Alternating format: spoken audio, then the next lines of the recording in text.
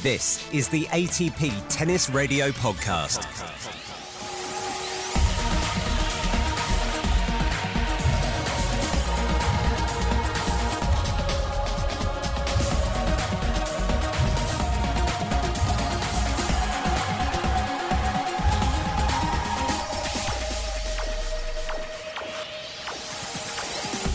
.30 Nadal, 5-1, fourth set.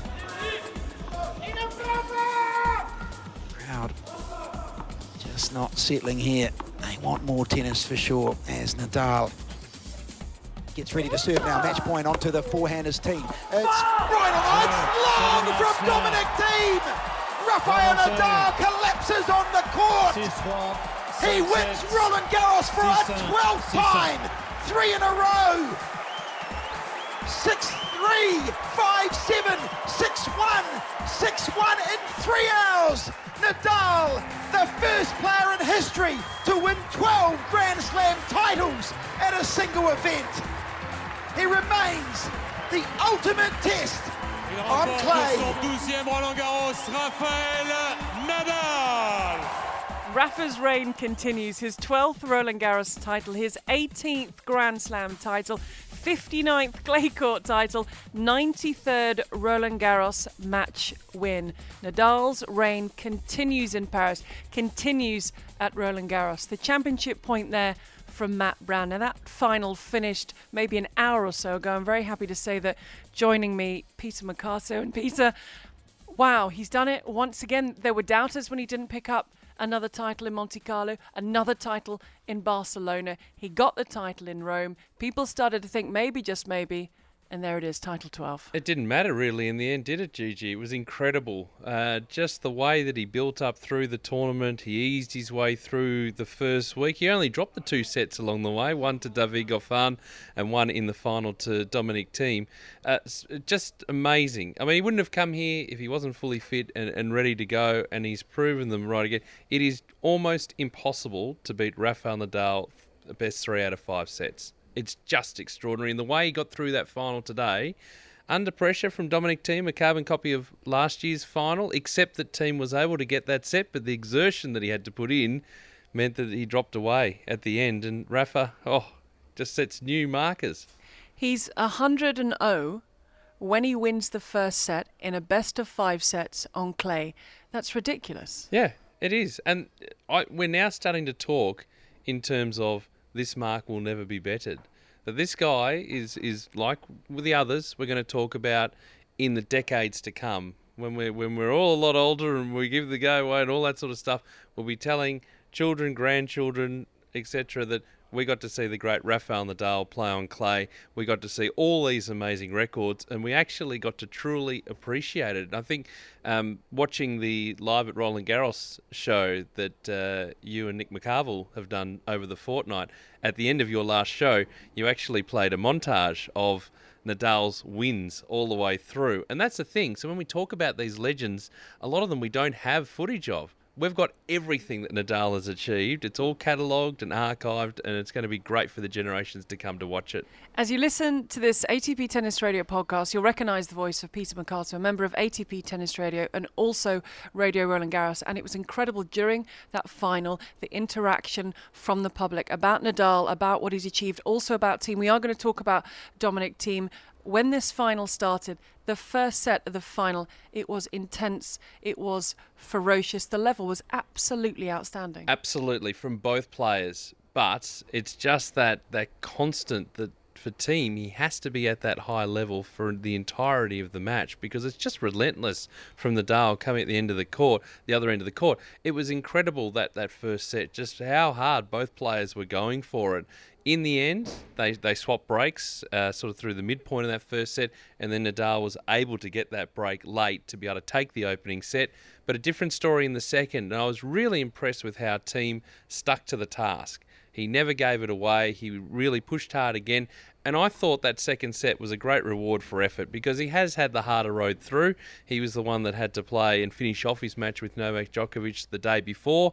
He comes in here. He's got to be able to be ready at that level for 5 sets. He did it in that second set, but unfortunately fell away in the last 2. You know how we talk about how quickly they dismantle things at a Grand Slam?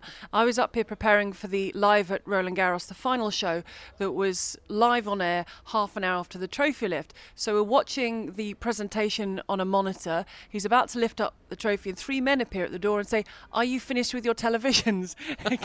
Can we take them?" And we said, is it possible just to keep them for a little bit longer? This is sort of a common theme because the podcast in Australia is exactly the same thing. I think it was you and Jill Kravis standing outside as all these people were whooshing by trying to pack everything up so quickly. And at the moment we're speaking just beside the set of Live at Roland Garros. I can see they are dismantling the set out there. I look to my right where we can see the side of Philippe Chatrier where all the boxes are, the radio commentary boxes, TV commentary boxes. And even as we were on air with the show and I glanced to my right, wires are being ripped down, chairs were being wheeled along the path outside, monitors were underside. I don't know if he was meant to take that monitor. There was a monitor under a gentleman's arm and he was making their way. It's I was sitting up with some of our technical team. Did you take a monitor? No, I didn't, but they were slowly packing everything up around me as the final was going along. But, you know, how good were the crowds today for both players? I mean, they're quite fair. Obviously, Rafa was the huge favourite here because he's won it that many times. But Dominic Thiem had fans out there too, and there was the Dominic that occurred periodically throughout the entirety of the match, which was great to see. So, look, credit to him as well, because to be able to go back and actually back up what he did from 12 months ago, Herculean effort from him too, and really enshrining him. And I thought Rafa was really good at the presentation ceremony, saying, look, you know, you're going to be around for a little while to come, and you could be the next player to really dominate on this surface. Let me ask you about a changing point in this match. Dominic Thiem has taken the second set, Yep. 7-5. Then, and towards the end of the first set, I remember he was talking about it takes so long, all the time that's taken. He comes back and takes that second set 7-5. Then Rafa Nadal leaves the court, and we've probably got about a 7-minute break. Yep. Rafa Nadal returns onto court. Dominic Thiem is standing up. He's ready to go. There was a massive momentum shift. And I know we've talked about the fact that Dominic Thiem, he didn't really have time to rest because he had that match with Novak Djokovic. But you've got the adrenaline, you've got the second set, and then suddenly for 7 minutes, everything just comes down. Yep. I mean, within the rules. There was no time violations or warnings or anything like that, so perfectly within the rules. And you're right, it did switch the momentum completely because that level came down from Thiem, and Nadal just went straight away back to the task, and immediately, before you could even blink, I think it was about 12, 13 points in a row before Thiem actually won a point in that set. 3-love, that set's pretty much gone, and he was just able to ride the momentum too. Because it was interesting, because Thiem at the end of the third set, he went off the court, but he didn't stay off for as long, and Nadal was just able to roll his way through. How many times have we said, and I think Courtney Nguyen and I were saying this in the very beginning of the first set, after what was a great start from Dominic Thiem, can he stay? Is he able to stay with Rafa Nadal physically and mentally over the best of 5 sets? And time and again, the answer from everyone he comes up against is largely no. Correct. And it's the same here, because obviously remember that Thiem had beaten Nadal this season on clay. I think it was in Barcelona. He demolished him in Rome a couple of years ago, and just like Rafa wasn't even there, we thought, oh, how good's this going to be when we get to Paris? But it comes back to what we've talked to, and exactly what you said there, Gigi, the fact that you can't get it done best 3 out of 5. And because Nadal's level barely drops across the entirety of a match when he is out here, I mean, I think it's only been, twice that he's been pushed to 5 sets? Twice. So he doesn't even give you an opportunity to stretch it out. And he hasn't been tested there. That would be the challenge. Rightio, Dominic. Get him to 5 sets. See what he's like there. If you can handle that, let's see how you go. But it's just that relentless pressure all the time that Rafa presents on a clay court, which is just a level above everyone else still. It was wonderful to see Rod Laver present the trophy to Rafa Nadal. In our show Live at Roland Garros, we actually heard from Carlos Moya in the moments after Rafa Nadal won title 12, and he made the point. He said, look, Nadal is human. He suffers nerves. There are dips. He comes back again. And he also mentioned at the very end, he mentioned the number 13. Yes. So 12 was still sinking in, and then he mentioned 13. And then a little bit later in the Players' Lounge, we heard from Tony Nadal. And he's been around a little bit through the clay court season. We saw him in Monte Carlo, we saw him at Rome. There was a coaching conference there. And he was on the practice court today with his nephew. And just to hear the emotion in his face. Look, some people saying, oh gosh, it's Nadal again. But it doesn't get old. It means so much to everybody connected with Rafa Nadal and Rafa Nadal himself. That's it, and it's something that's not taken for granted either. No, doesn't matter whether it's his first one, doesn't matter whether it's number 12 or all the ones in between. Never ever has that been taken for granted. The fact that he's every title, I think, from his perspective, is treated in isolation. It's such a fantastic effort to be able to do it. Now, when he retires, he'll be able to look back and go, well, that one was more special than this one. But at the moment, it's just, yep, we've got this done. Let's let this sink in. Let's celebrate this one like we have with all the others, and then see where we go to prepare for number 13. Because I've got no doubt he's going to come back here and try and win it again. And Dominic Thiem will of course be back. He's labelled the heir apparent to Nadal's clay court crown, and you can see exactly why. So Rafa Nadal is the king at Roland Garros once again. I have to ask you, Peter, because there's a man eyeing up our sofa, so we might have to speed up a little bit. They could carry me out too. I don't want to go to the end of the stairs. It's not again. A great sound for the podcast. If you're sort of disappearing down the stairs with two men, I'll have to sort of follow after you with the leads. Your moment, your match of... Now, I do this a little bit later with Nick in the podcast, but for you, what was it?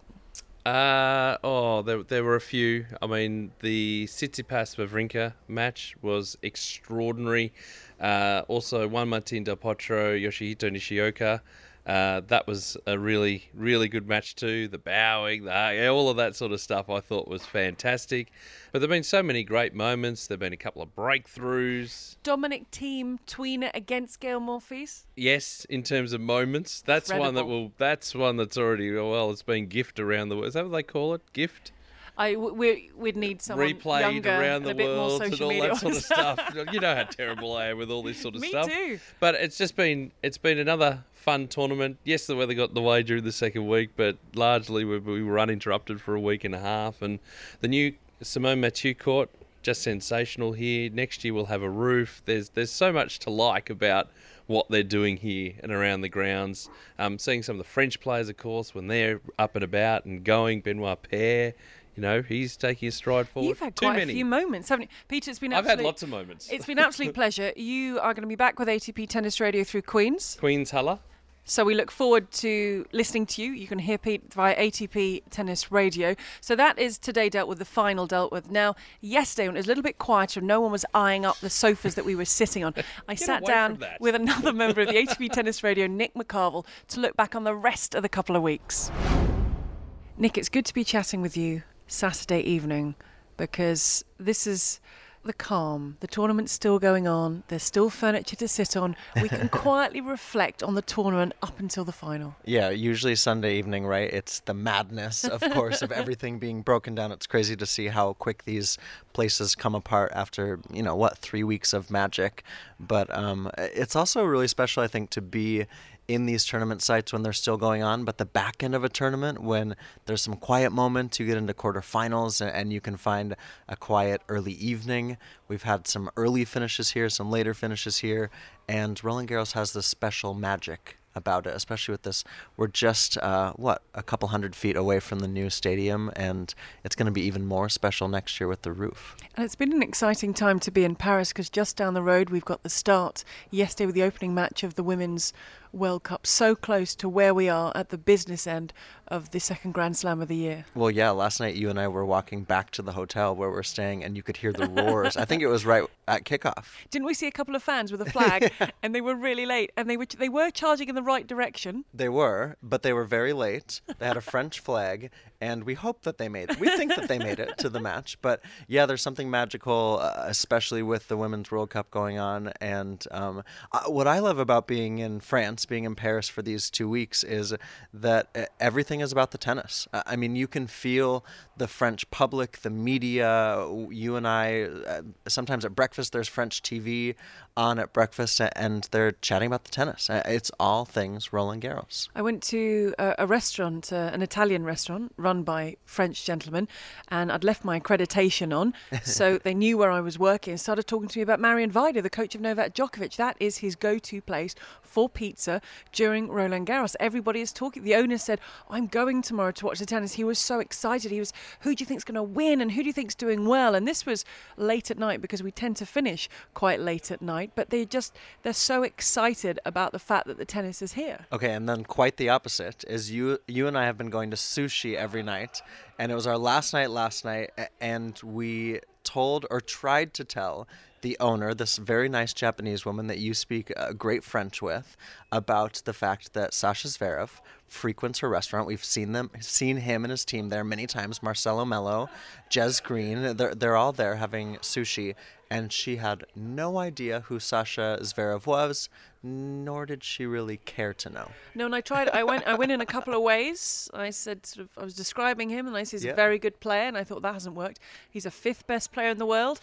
She just smiled and said, lovely. And I said, well, lovely, but they have been there every night. Well, I think she probably especially likes him because they bring, 6 people in there every night, and they're eating a lot of sushi. Because we know that players are really superstitious. They tell us about their routines, what they have to do, a court they have to practice on, a food they have to eat, a journey, a route they have to take to the tournament every day. But they keep doing that. And for Sasha Zverev, it is this sushi restaurant. It has been for the last 3 years. Well, it's because he stayed actually at the hotel. I wasn't there a couple of years ago. You were, and you saw the whole crew. There was Misha, there was Mom, there was, what's the dog? Ludwig, he was there too. Lovic, not Ludwig. I was kind of close. You were kind of close. But they somehow must have stumbled on the sushi restaurant, and it is funny, the routines, the superstitions. Even Rafa talks about the fact that the water bottles, he doesn't feel like it's an OCD thing. It's just those little things that they do that they feel like they have to do to play their best tennis.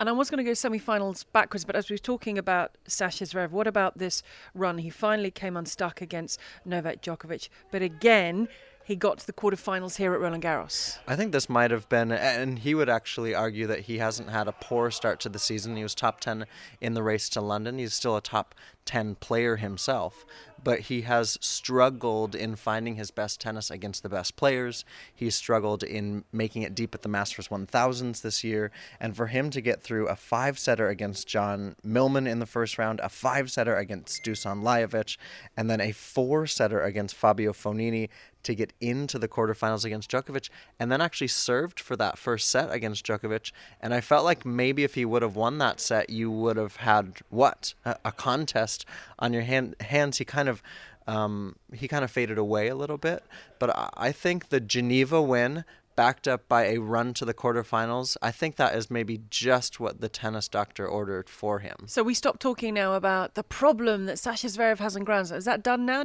Is that still a little discussion, or is that gone now? No, I think for the most part we can push it aside. And now you want him to come into a major with the confidence that he not only can but should make the last 8, the last 4. Should he be a contender? Because for so long he, he's won Masters. He is obviously a top 5 player when he's playing his best tennis. But I think now in the slams we can kind of, for now, push that storyline, that talking point aside. Okay, so we're going to leave that to one side. I'm going to jump around. So that was quarterfinals, and then I'm going to... But I will stick with the gentleman who beat Sasha Zverev. So there is some kind of route being taken here. Novak Djokovic, because it's Saturday evening. There was a bonus for the crowd because play was called for the day because of the storms that were in the area on Friday, which meant that Novak Djokovic and Dominic Thiem would resume today 4-1 Dominic Thiem ahead in set 3. Well, it was a crazy situation overall. I mean, because the players, including Roger and Rafa, had played in these crazy windy conditions throughout Friday afternoon. The women's semifinals, they were super windy. I think they had to take those precautions on Friday, or the tournament felt like they had to take those precautions because you had all of this wind, you had a lot of storms moving through the area, but it was strange for us to sit in our office where we had our Live at Roland Garros set for the TV show you and I were doing, and no rain came. Maybe very little rain came, but from 6:30 when they sent Novak and Dominic Thiem home, which they did, the official said, go home, is there was no rain.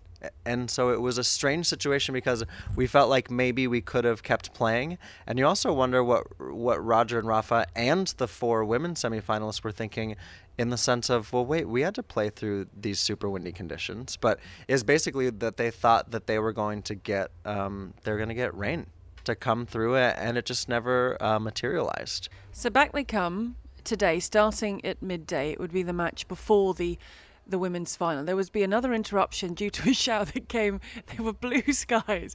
We were again in our office getting ready for the show, and suddenly it's raining and everyone is running off court. It came from nowhere. It lasted a fair bit. They came back out again. Do you feel that Novak Djokovic, do you feel he felt the pressure of going for what everyone is billing the Nole Slam, the second Nole Slam of his career? Yeah, I mean, I can't quite explain it. I mean, after the loss, he talked in press about the fact that he just felt like Dominic Thiem was a really, really, really tough candidate to go up against. And so for him, that's obviously, disappointing, but he just didn't bring his best tennis when he needed it. And that's not something we're used to seeing from Djokovic, right? We're used to seeing him when it matters the most. That's when he locks down. That's when he does play his best tennis. But in the 5th set, I mean, he was able to force that into a 5th.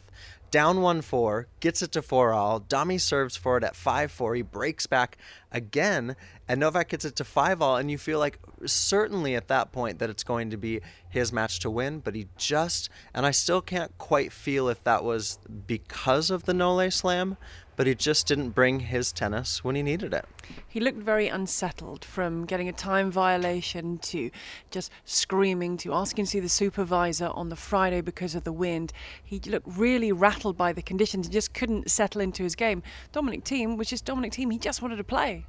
Yeah, and I think that he also trusted his tennis more, for whatever reason that is. And, through much of March, April, May, the Djokovic team was talking about how they were working to peak at Roland Garros, and it just didn't work out that way. And for Dominic Thiem, maybe the conditions helped him a little bit because he was able to play better tennis in those windy conditions. But the fact is that he's got a new team with Nicolas Massu as his head coach, and he's sort of remotivated. He was a finalist here last year, and so for him overall, it's an opportunity for me that he took advantage of, and that Novak just kind of let slip through his fingers. And that's where you have to count Dominic Thiem with that Indian Wells title, that Masters 1000 under his belt. He's obviously a top, 4, 5, 3 player. And so I really think that he took advantage of a situation that Novak just didn't quite grasp. Roger Federer, Rafa Nadal, part 39. Fedal, as everyone was using the hashtag of on social media. Disappointingly, the weather got in the way of what could have been a classic. Yeah, it was tough, right? I mean, everyone was so excited for Chapter 39 of what's really been, of course, at least significantly headline creating the most poignant rivalry in men's tennis history. And Roger coming back, he hadn't played here in 4 years. It was the 6th time they were meeting here at Roland Garros. It was the first time, since 2011, I think. And so, but when we knew that it was going to be so windy, when we knew that it was going to be blustery, the wind was insane on Friday. It's hard to explain it. And I think, again, most people have seen it on TV or listened to it on the radio. It wasn't a tennis match. It was a match of who could play these conditions better. And Rafa has that kind of game that lent to it better. And, Roger said also that he just didn't know how to prepare for that match against Rafa because no one is playing the kind of best of 5 clay court tennis that Rafa is playing right now. That was really interesting when he said in press, how do I find someone to prepare to face Rafa Nadal? How do I find someone that plays at the level that he does? Yeah, he talks about the win, but, he said, look, that is just what happens. But from Roger Federer's point of view, he's enjoyed coming back to the clay. He was asked if he'd be here next year. He said, I hope so. It's probably too soon. But what we've seen from him is he's really enjoyed his time back on the clay. Yeah, and I actually put out there on Twitter as he was serenaded off court, the whole crowd chanting his name, Rafa standing up, clapping him off. as well. I actually tweeted out that I really appreciated the effort to play on clay this season. The fact that he went to Madrid, saved match points against Monfils, had that epic battle, went to Rome, saved match points against Coric. No one really thought, I was in Rome for ATP Tennis Radio, no one thought, my cabbie from the airport was like, well, Roger's not coming. And I was like, no, I think he is. And so that commitment of Madrid, Rome, Paris, that he came back to the clay, and yes, Roger is probably this generation's second or third best clay court tennis player, but he has been so used to being the best. And I think to put himself through that challenge, really for the first time since 2016, of course he had to pull out of Roland Garros with that injury. It's the first time he's played here in 4 years, and really I think that he gave the tournament just sort of that extra boost, because obviously he's Roger, but then just that added layer, and he played really dang good tennis. He made the semifinals, and he played some really, really standout ball. Normally I ask this question at the end, but because I have a feeling I know your answer, and this is the next thing I want to talk about, what's your match? What's your match of the tournament? Oh, do you think I'm going to pick Roger Stan? I'm going to pick Stan Tsitsipas. Which is exactly what I expected you to go for. I mean, time stood still for that match. And, you want, maybe if you're French, you would have picked Benoit Paire against Pierre Huguebert, because that had gone extended in the fifth set on Longlen. But Stan versus Tsitsipas, it's actually one of those matches that the quality Gigi was so high from the start.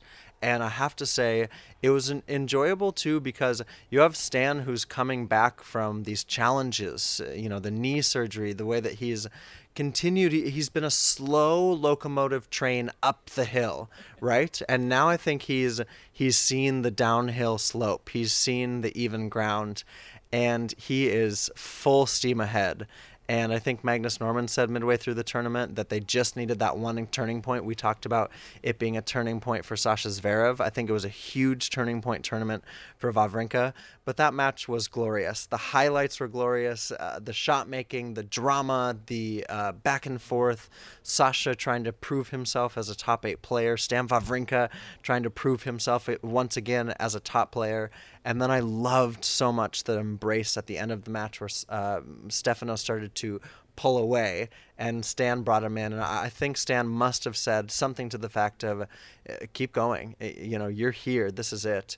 And Stefano said after, on social media that he is ever changed by that match. How did you witness it? It was the level. The level they kept for over 5 hours was absolutely incredible. It felt like you had the two generations. Stefanos Tsitsipas that sort of hurled himself into the top 10 and said, I'm here to stay. I'm not just visiting. I'm going to be around this top 10, the upper echelons of this top 10 for quite a while. And Stan Wawrinka, as you said, he's battling back from the injury. And afterwards, Stan Wawrinka said, this is why you work hard. This is why you come back. It's for days like this. They were out on Susan Longlen.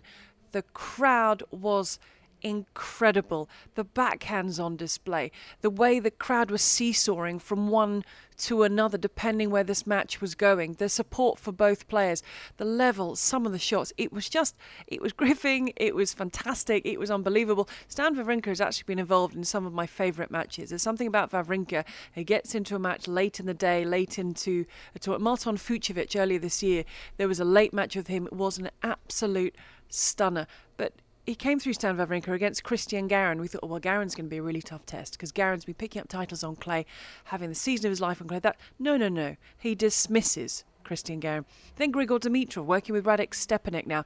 Now, this was a match that actually moved court and ended up being played on the Bullring court, where the people sitting on court 1, the last year we're going to have court 1, were like, we've got Stan Wawrinka, Grigor Dimitrov. And that was carried over to the next day. And that was a really tough test against Grigor Dimitrov, who, working with Radek Stepanek, looking to get himself going again. But he comes through that with ease. And then he faces Stefanos Tsitsipas. It was just, I think it's unbelievable. We can ask for maybe shot of the tournament was maybe Dominic Thiem's tweener against Gael Monfils. Yeah, that was incredible. I mean, Dominic Thiem essentially sprints back to the baseline for that tweener and completely hits it as hard as he could.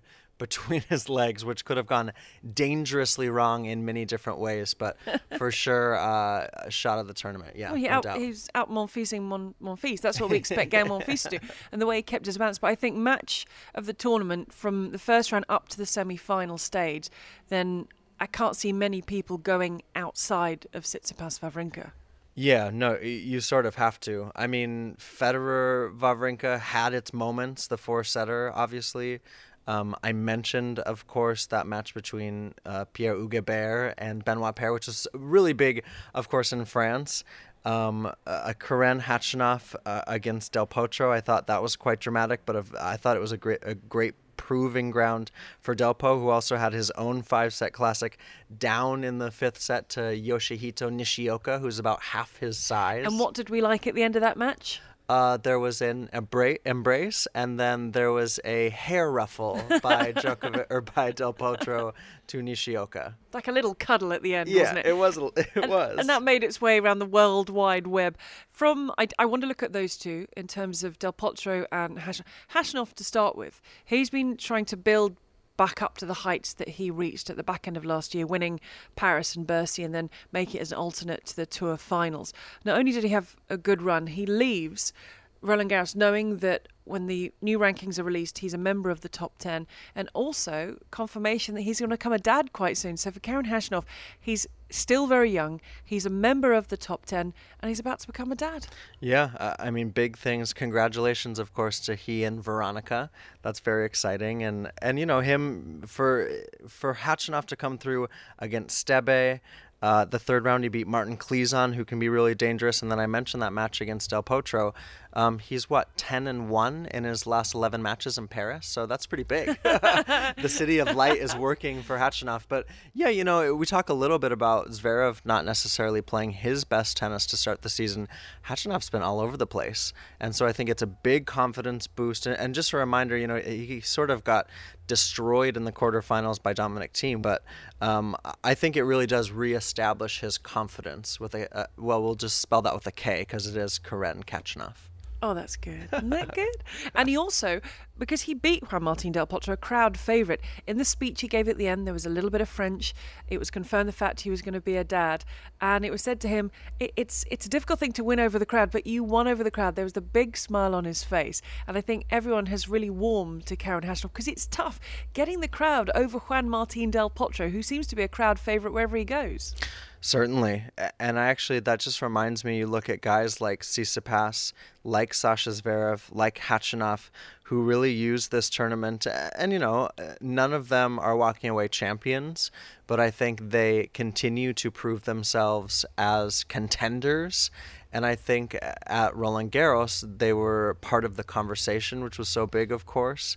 And, you look at not the next gen, of course, we know Tsitsipas is still part of it, but this is the generation that is really coming up, Gigi, and they're proving themselves. They're being asked in the slams, can you handle this?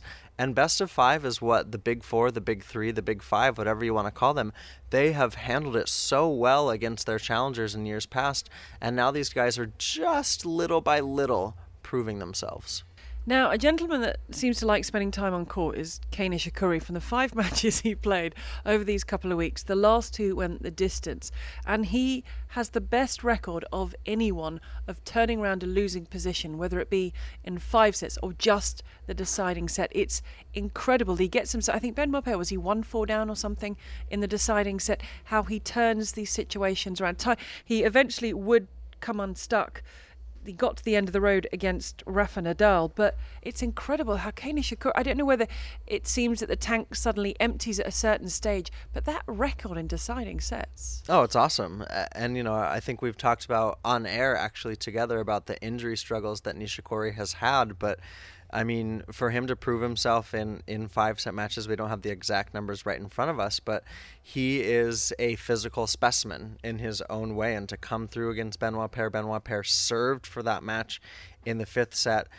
You just wonder for Nishikori, okay, how do I then get to the next level? Because he wins just 5 games in the quarterfinals against Rafael Nadal.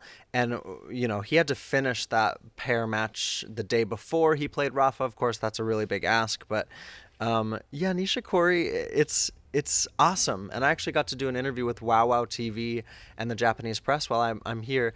And Gigi, the amount of coverage that he and Osaka get, it's insane in Japan. And that market for the Olympics next year, it's going to be huge. And Nishikori can't even live there because of how famous he is. What did you take when you were speaking to them? What sort of came across about the following and the intensity of the coverage? Well, they told me that numbers-wise, if Osaka and or Nishikori aren't there, they get 30% of the viewership. So their viewership essentially triples when you've got Osaka and Nishikori as part of the conversation. WoW was already doing huge numbers anyway, but then that viewership triples. And Nishikori is not a new name to the Japanese public. He's a known entity. And Florent, who's actually French, but he's fluent in Japanese, he's a host, a presenter on WoW, and he was telling me that, Nishikori is one of the most famous, maybe a few of the baseball players, and then some of the figure skaters, and then it would be Nishikori and Osaka. What else are you taking away from your 2 weeks in Paris? Maybe it was working with me every day. We did have some fun on the radio. Yeah, we did have some fun on Radio Roland Garros, which ATP Tennis Radio were rebroadcasting the television show we were doing in the evening. But is there another player that you feel deserves a mention from their time in Paris? Well, I mean, my sort of eyes, when I look at the draw, it goes back to Roger Federer. And I remember the first few days of the tournament, I did a Vox Pop around the grounds. And all you have to do, it's cheating when you do a Federer Vox Pop because you just look for RF hats. And I had one gentleman who I think was in his 60s from Brisbane in Australia. And he had an RF hat on, and he kind of was eyeing me as I was holding my RG microphone. So I said, come on over, and he was very sweet, and we had a little chat.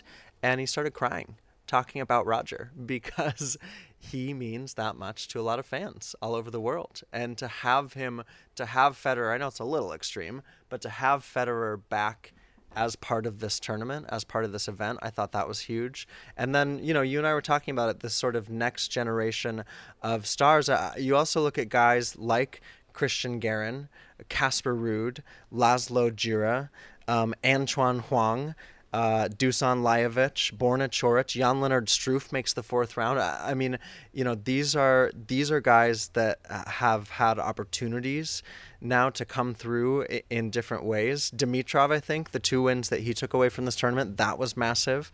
And what about Juan Ignacio Londero making it to the fourth round? That was great. And I think for me, Antoine Huang, seeing him the next day after he lost to Gael Monfils, doing an interview with Eurosport, French Eurosport, they said, what's next? What are you going to do? He said, well, I got a physics exam tomorrow.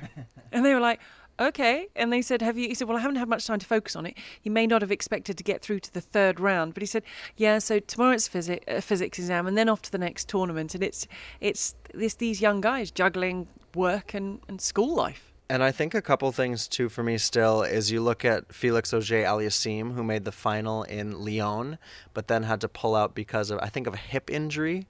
And so the respect that he has for best-of-5 clay court tennis, and then Alex de Minaur, who has been struggling with injury this season, the fact that he is continuing a slow comeback, it just reminds you of how physical this sport is, especially best-of-5. So we're done with the clay. The clay is done. We're moving on to the grass. The next stop for ATP Tennis Radio will be the week of Queens and Halle, when we'll be bringing you commentary from both events. But I must, before you go, get your thoughts on... Let's start with Queens. I mean, the lineup for Queens is incredible. Or maybe we should start with the doubles lineup at Queens that includes Andy Murray. Oh, it's so awesome. I actually, when I was reporting for ATP Tennis Radio in Rome, spoke with Dan Evans and then Jamie Murray, and there are these whispers of Andy hitting at Wimbledon, and then, of course, Nick Kyrgios hit with him there.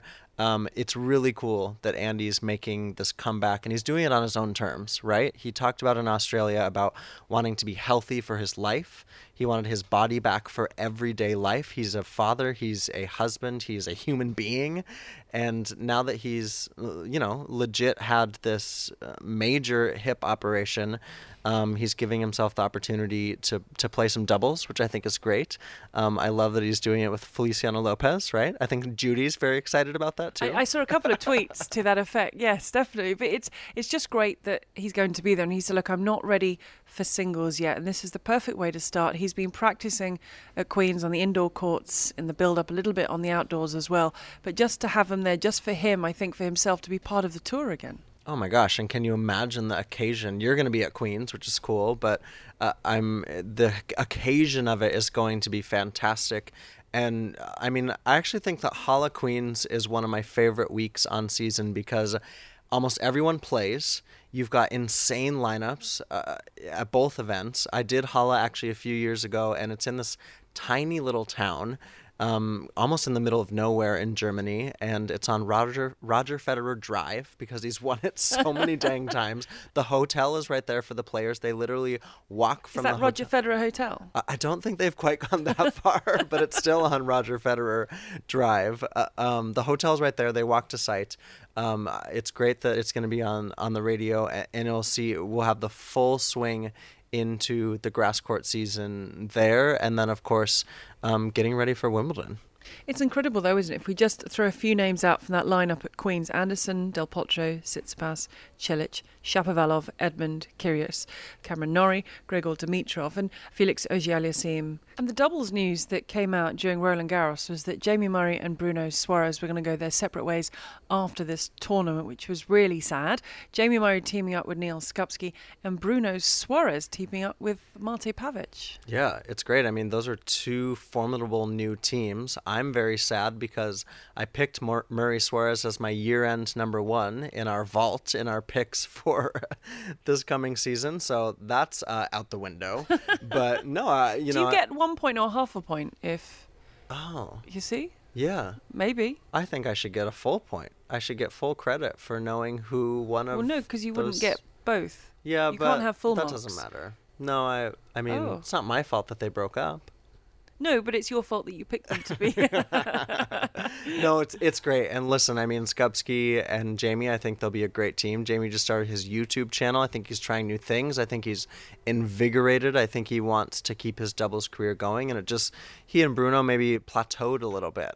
But Bruno Suarez and Mate Pavic, that's an exciting pair too. Halle, Federer, Zverev, team. And Zverev's taken a wildcard into Stuttgart. Team, Nishikori, Hashanov, Coric, Monfils, Goffin, Tsonga.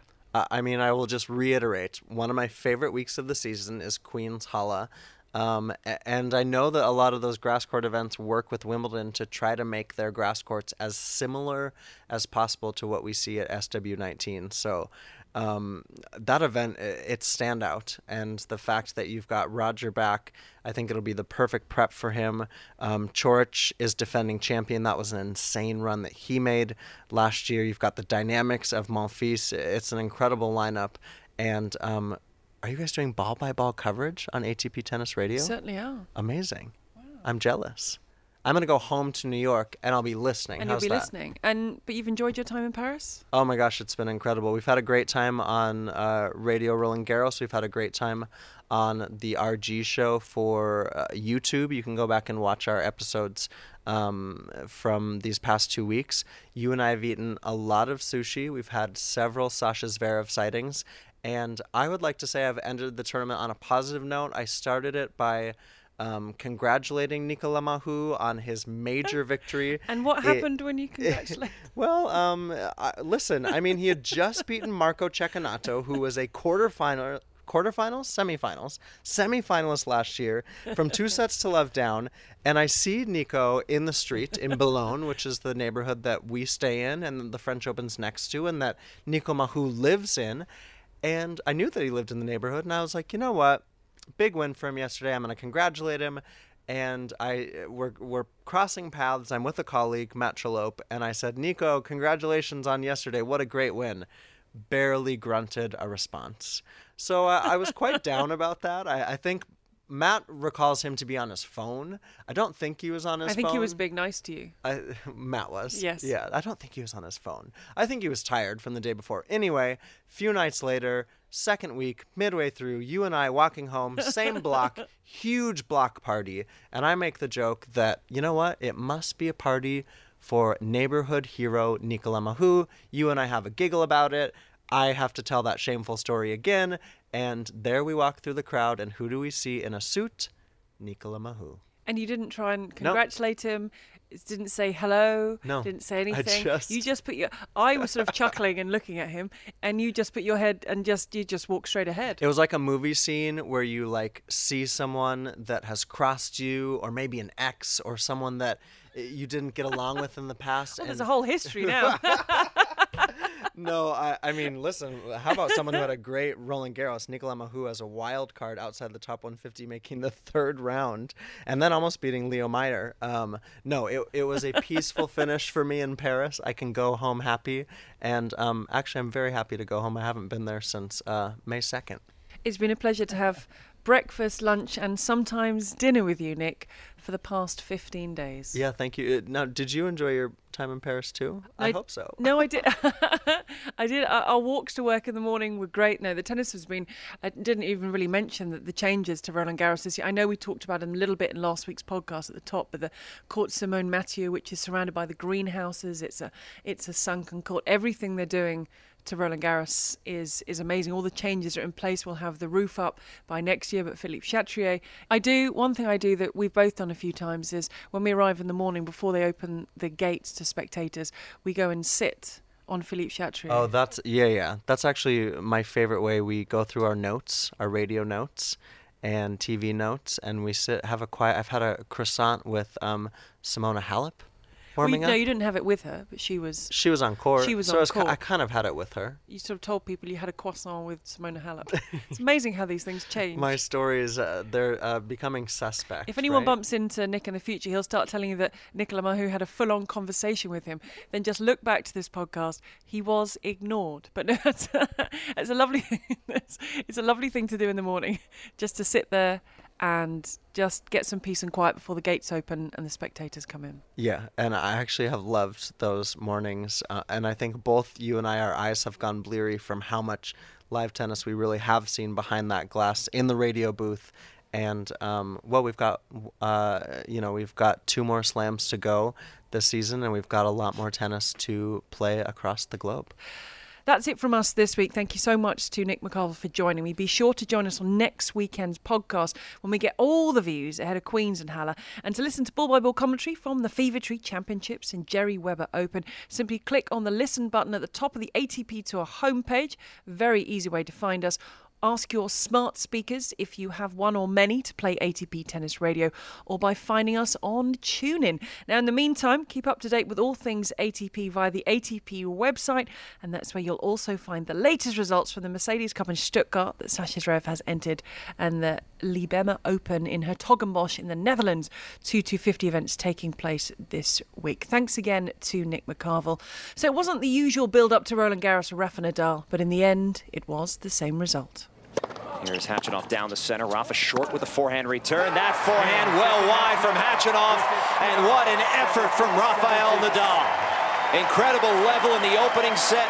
Physically limited in the early part of the second. But then he regained his footing and just took control of this match and found himself back into the Indian Wells semifinals for another matchup with his generational adversary, Roger Federer. It'll be their 39th, their 4th here, and they will play for a spot in the final. But just stop and applaud the heart of this man from Mallorca. Now we have some bad news. We're just hearing breaking news once more. Nadal is out. Yesterday, after the match, I felt that something happened in the knee, and was not the moment to talk about that because we remain 24 hours for the semifinals, and I wanted to try my best to be competitive today. But I warmed up today in the morning and felt that my knee was not enough good to compete at the level that I need to compete to play a semifinals match of this event. when I got back from the practice court, Rafa texted me saying like he won't be able to do it, and the reaction was one of disappointment, you know, for both of us, for the fans, and for the match not to happen.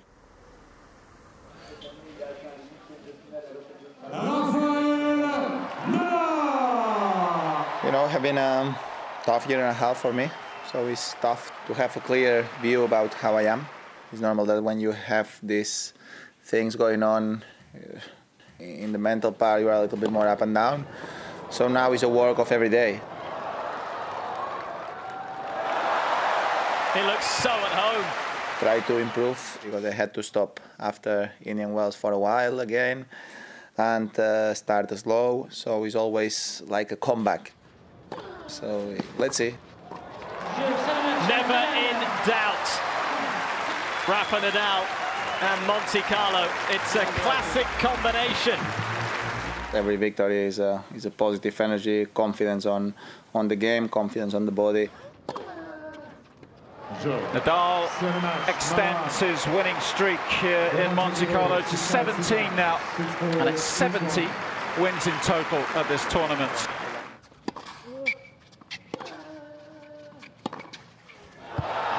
It is a day Fabio Fognini will remember for the rest of his life. He's beaten Rafa Nadal on clay in Monte Carlo, and he's only the fourth person to do so here in the Principality. I played a very bad game against a good player, so it was these kind of days that everything was wrong. They played one of the worst matches on clay in 14 years. So when that happens, you have to lose. And today I deserve to lose because I played against a player that was better than me today. Nadal in unknown territory, having to defend match points. A good serve, got back, team has a chance here, he puts it away! So good, brilliant from Dominic Thiem. King Rafa has been dethroned in Barcelona in the semi-finals with a world-class display by the Austrian. An epic performance, a coming-of-age performance. He's beaten Rafa in his backyard. He has almost humiliated him. What a performance. Nadal had no answer. 6-4, 6-4. I'm always super proud if I beat him because he's the best player ever on this surface, and it's always very special to beat him here on clay.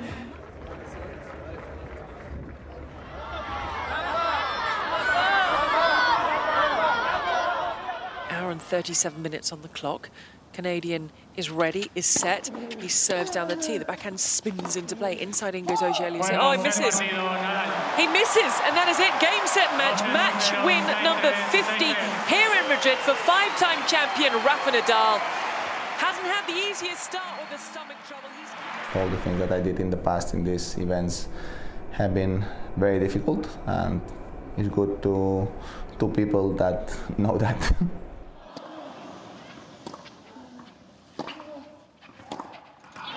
A win he will never forget. Stefanos Tsitsipas gets his first victory over the great Rafael Nadal. He's young, he's improving, and he has good talent. But I don't see myself losing that match if I play the same level that I played in Barcelona 2017 final. What happened, I know. The solution, I know, and the execution is not easy. So. Rafa races into the quarterfinals here in Rome. What a day. 2 matches played, 2 matches won. If you want to win or you have to win, you need to play better every day, because every day the opponent is tougher. Rafael Nadal is hungry this week as the Spaniard secures a 3rd bagel. During the last month, my feeling is every week was better than the previous one. Oh, yes! Sensational from Nadal. When you feel better every week, that's an important personal satisfaction for me. Nadal moves into his 11th final here in Rome, and it will be a 50th Masters 1000 final tomorrow for the Spaniard. He gains revenge over the man who beat him, and he's dropped just 13 games in the process this week. A guy that I obviously have tons of respect for, and of course, admirer of his. He's been a great example of a player with fantastic fighting spirit, resilience with all the injuries he's been through, and keeps on coming back. And he sets a really high standard, especially on clay. He's an ultimate challenge, without a doubt. What happened in Monte Carlo happened, and what happened in Barcelona happened, and what happened in Madrid happened. And here we are. We are in Rome. It's the world #1 against the world #2. It's the 8-time champion against the 4-time champion. It's the showpiece of the Internazionale Vienna Italia. Novak Djokovic and Rafael Nadal. Oh, that is some forehand. That's brutal, relentless. Oh, Nadal demonstrates some genius on the clay.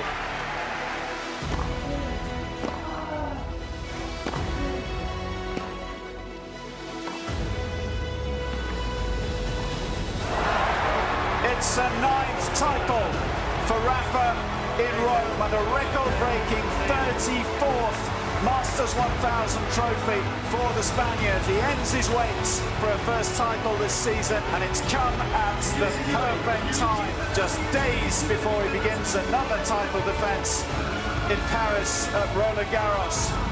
It's an important victory for me, but for me what means a lot is win again here in Rome. That's one of the most important events of the year, and for me personally it's just unbelievable.